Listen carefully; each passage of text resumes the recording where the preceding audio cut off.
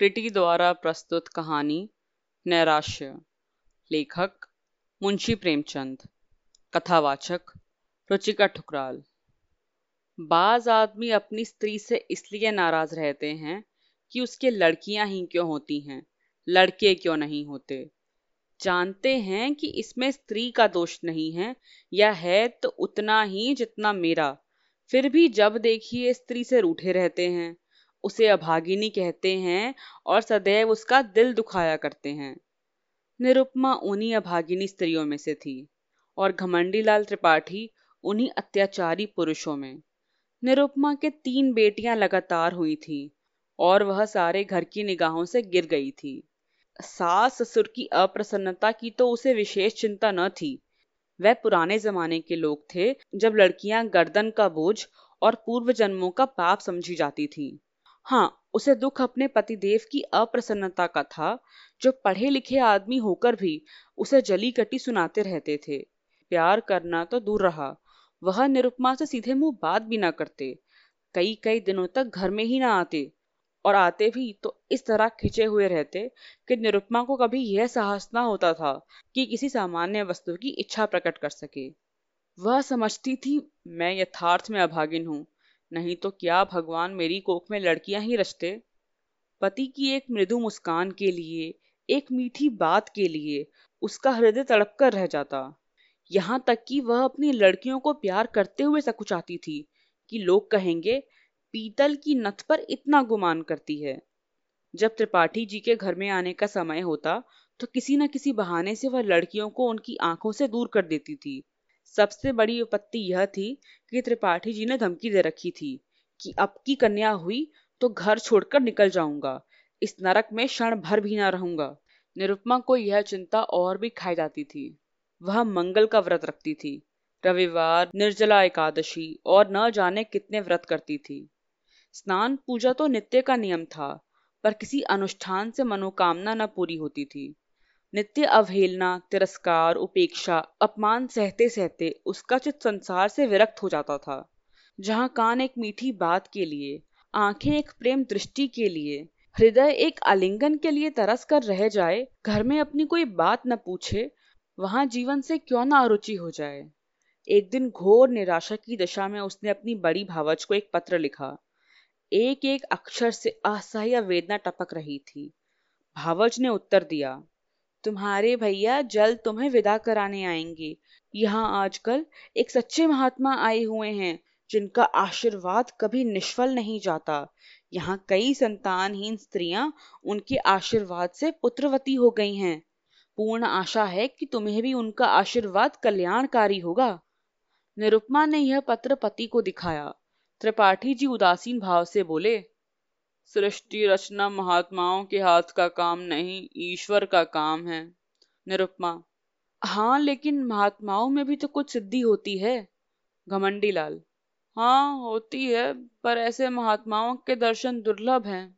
निरुपमा, मैं तो इस महात्मा के दर्शन करूंगी। घमंडी लाल, चली जाना। निरुपमा, जब बांझिनों के लड़के हुए तो मैं क्या उनसे भी गई गुजरी हूँ। घमंडी लाल, यह तो दिया भाई, चली जाना। यह करके भी देख लो। मुझे तो ऐसा मालूम होता है पुत्र का मुख देखना हमारे भाग्य में नहीं है। कई दिन बाद निरुपमा अपने भाई के साथ मैके आई। तीनों पुत्रियां भी साथ थीं। भाभी ने उसे प्रेम से गले लगाकर कहा, तुम्हारे घर के आदमी बड़े निर्दयी हैं। ऐसे गुलाब के फूलों की सी लड़कियां पाकर भी तकदीर को रोते हैं। ये तुम्हें भारी हो तो मुझे दे दो। जब ननद और भावज भोजन करके लेटी तो निरुपमा ने पूछा, वह महात्मा कहाँ रहते हैं। भावज, ऐसी जल्दी क्या है, बता दूंगी। निरुपमा, है नगीच ही ना। भावज, बहुत नगीच, जब कहोगी उन्हें बुला दूंगी। निरुपमा, तो क्या तुम लोगों पर बहुत प्रसन्न हैं क्या। भावज, दोनों वक्त यहीं भोजन करते हैं, यहीं रहते हैं। निरुपमा, जब घर में वैद्य तो मरिए क्यों, आज मुझे उनके दर्शन करा देना। भावज, भेंट क्या दोगी। निरुपमा, मैं किस लायक हूं। भावज, अपनी सबसे छोटी लड़की दे देना। निरुपमा, चलो गाली देती हो।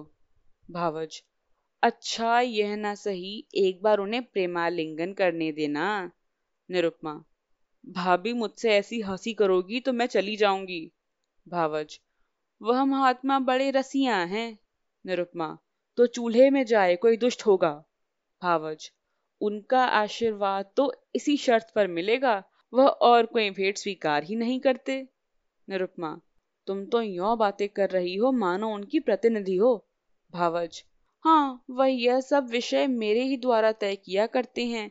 मैं भेंट लेती हूँ, मैं ही आशीर्वाद देती हूँ, मैं ही उनके हितार्थ भोजन कर लेती हूँ। निरुपमा, तो यह कहो कि तुमने मुझे बुलाने के लिए यह हीला निकाला है। भावज, नहीं, उनके साथ ही तुम्हें कुछ ऐसे गुर बता दूंगी जिससे तुम अपने घर आराम से रहो। इसके बाद दोनों सखियों में कानाफूसी होने लगी। जब भावज चुप हुई तो निरुपमा बोली, और जो कहीं फिर कन्या हुई तो? भावज, तो क्या, कुछ दिन तो शांति सुख से जीवन कटेगा। पुत्र हुआ तो कहना ही क्या, पुत्री हुई तो फिर कोई नई युक्ति निकाली जाएगी। तुम्हारे घर के जैसे अकल के दुश्मनों के साथ ऐसी ही चाले चलने में गुजारा है। निरुपमा, मुझे तो संकोच मालूम होता है। भावज, त्रिपाठी जी को 2-4 दिन में पत्र लिख देना कि महात्मा जी के दर्शन हुए हैं और मुझे वरदान दिया है। ईश्वर ने चाहा तो उसी दिन से तुम्हारी मान प्रतिष्ठा होने लगेगी। घमंडी दौड़े हुए आएंगे और तुम्हारे ऊपर प्राण निछावर करेंगे। कम से कम साल भर तो चैन की बंसी बजाना, उसके बाद देखी जाएगी। निरुपमा, पति से कपट करूं तो पाप न लगेगा? भावज, ऐसे स्वार्थियों से कपट करना पुण्य है। 3-4 महीने के बाद निरुपमा अपने घर आई।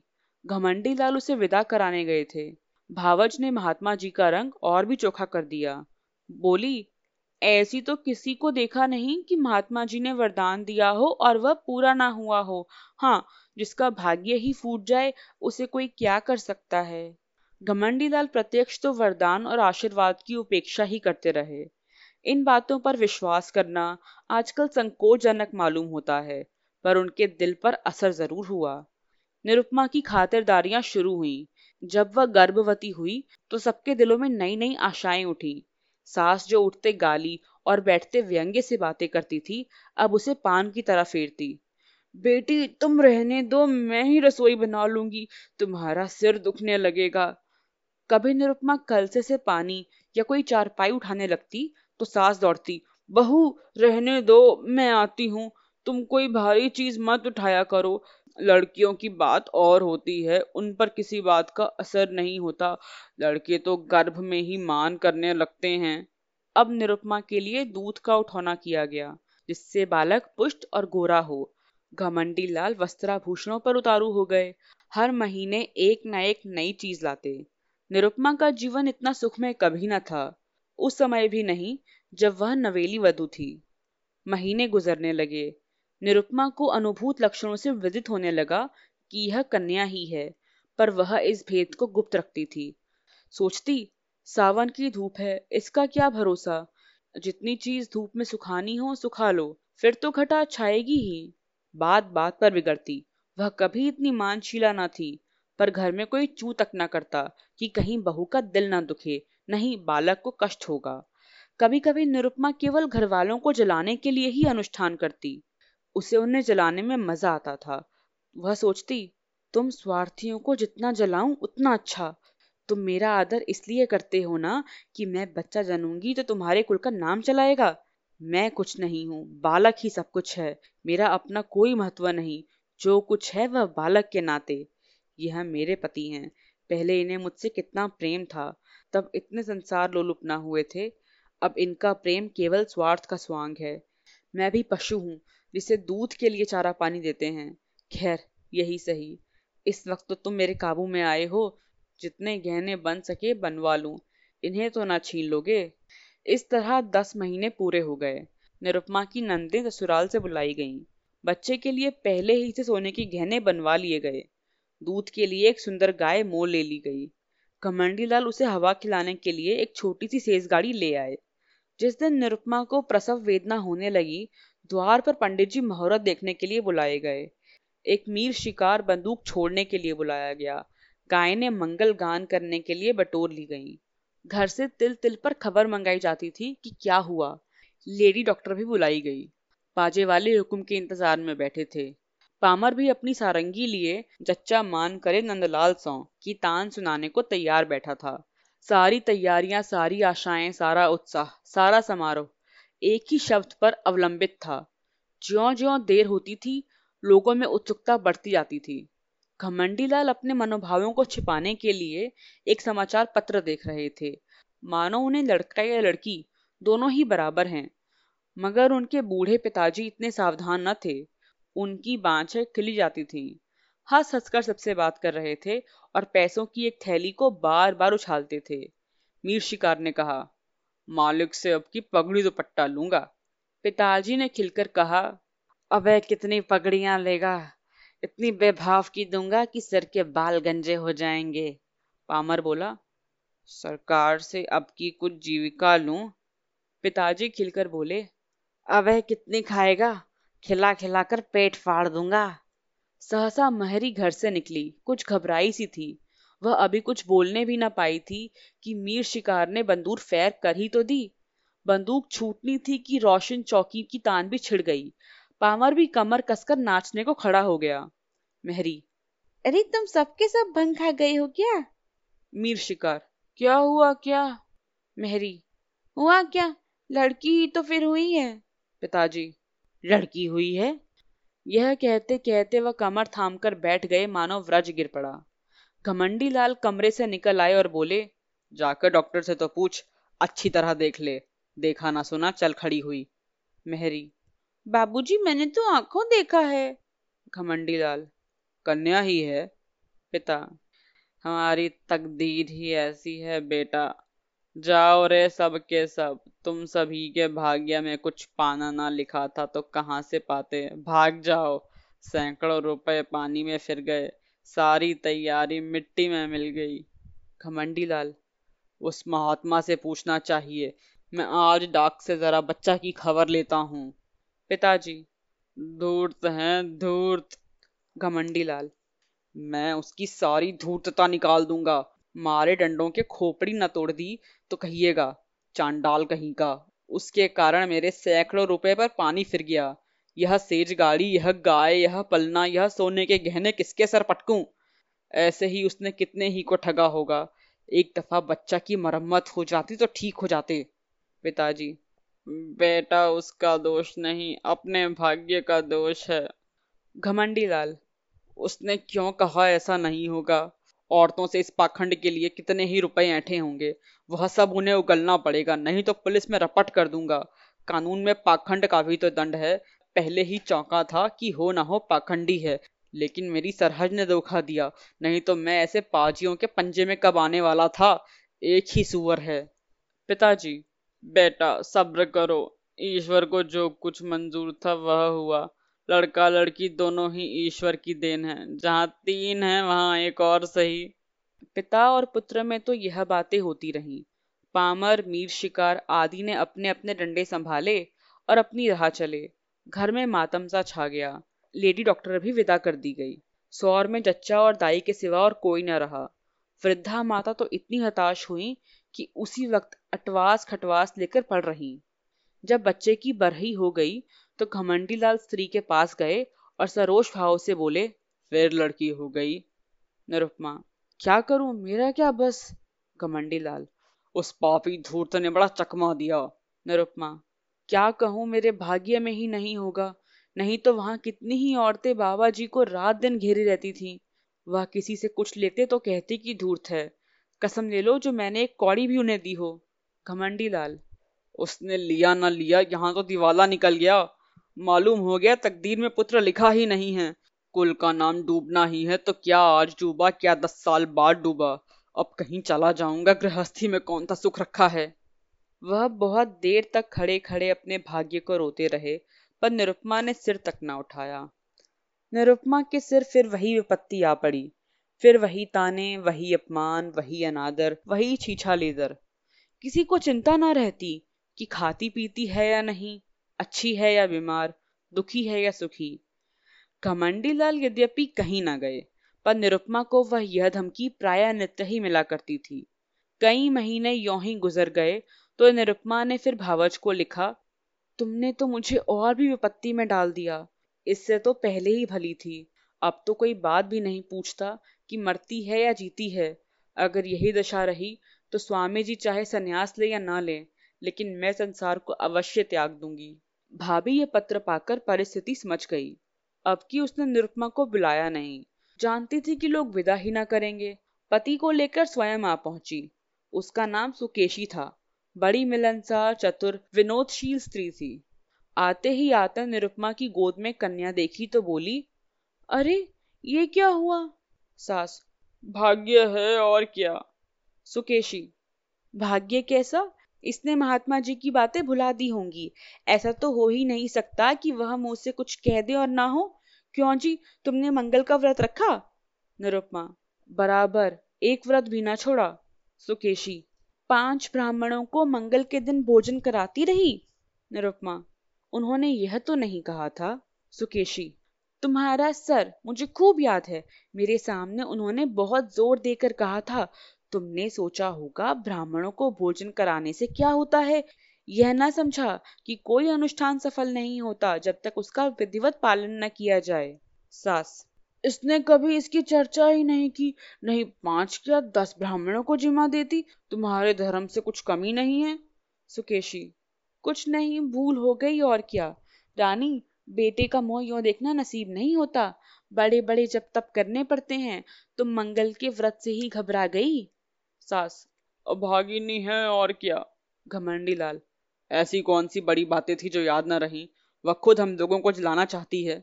सास, वही तो कहूं कि महात्मा की बात कैसे निष्फल हुई। यहाँ 7 वर्षों तक तुलसी माई का दिया चढ़ाया, तब जाके बच्चे का जन्म हुआ। घमंडी लाल, इन्होंने समझा था दाल भात का कौर है।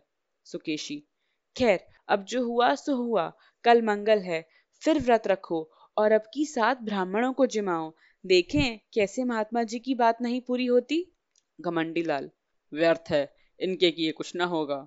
सुकेशी, बाबूजी, आप विद्वान समझदार होकर दिल छोटा करते हैं। अभी आपकी उम्र ही क्या है, कितने पुत्र लीजिएगा?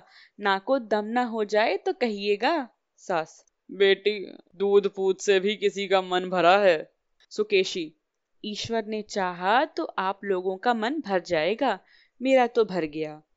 घमंडी लाल, सुनती हो महारानी, अब की कोई गोलमाल मत करना। अपनी भाभी से सब ब्यौरा अच्छी तरह पूछ लेना। सुकेशी, आप निश्चिंत रहें, मैं याद करा दूंगी। क्या भोजन कराना होगा, कैसे रहना होगा, कैसे स्नान करना होगा, यह सब लिखा दूंगी। और अम्मा जी, आज से 18 मास बाद आपसे कोई भारी नाम लूंगी। सुकेशी 1 सप्ताह यहाँ रही और निरुपमा को खूब सिखा पढ़ाकर चली गई। निरुपमा का एक बाल फिर चमका। घमंडी लाल अब की इतने आश्वासित हुए कि भविष्य ने भूत को भुला दिया। निरुपमा फिर बांदी से रानी हुई। सास फिर उसे पानी की भांति फेरने लगी। लोग उसका मुंह जोहने लगे। दिन गुजरने लगे। निरुपमा कभी कहती, अम्मा जी, आज मैंने स्वप्न देखा है कि एक वृद्धा स्त्री ने आकर मुझे पुकारा और नारियल देकर बोली, यह तुम्हें दिए जाती हूँ। कभी कहती, अम्मा जी, अब की न जाने क्यों मेरे दिल में बड़ी बड़ी उमंगें पैदा हो रही हैं।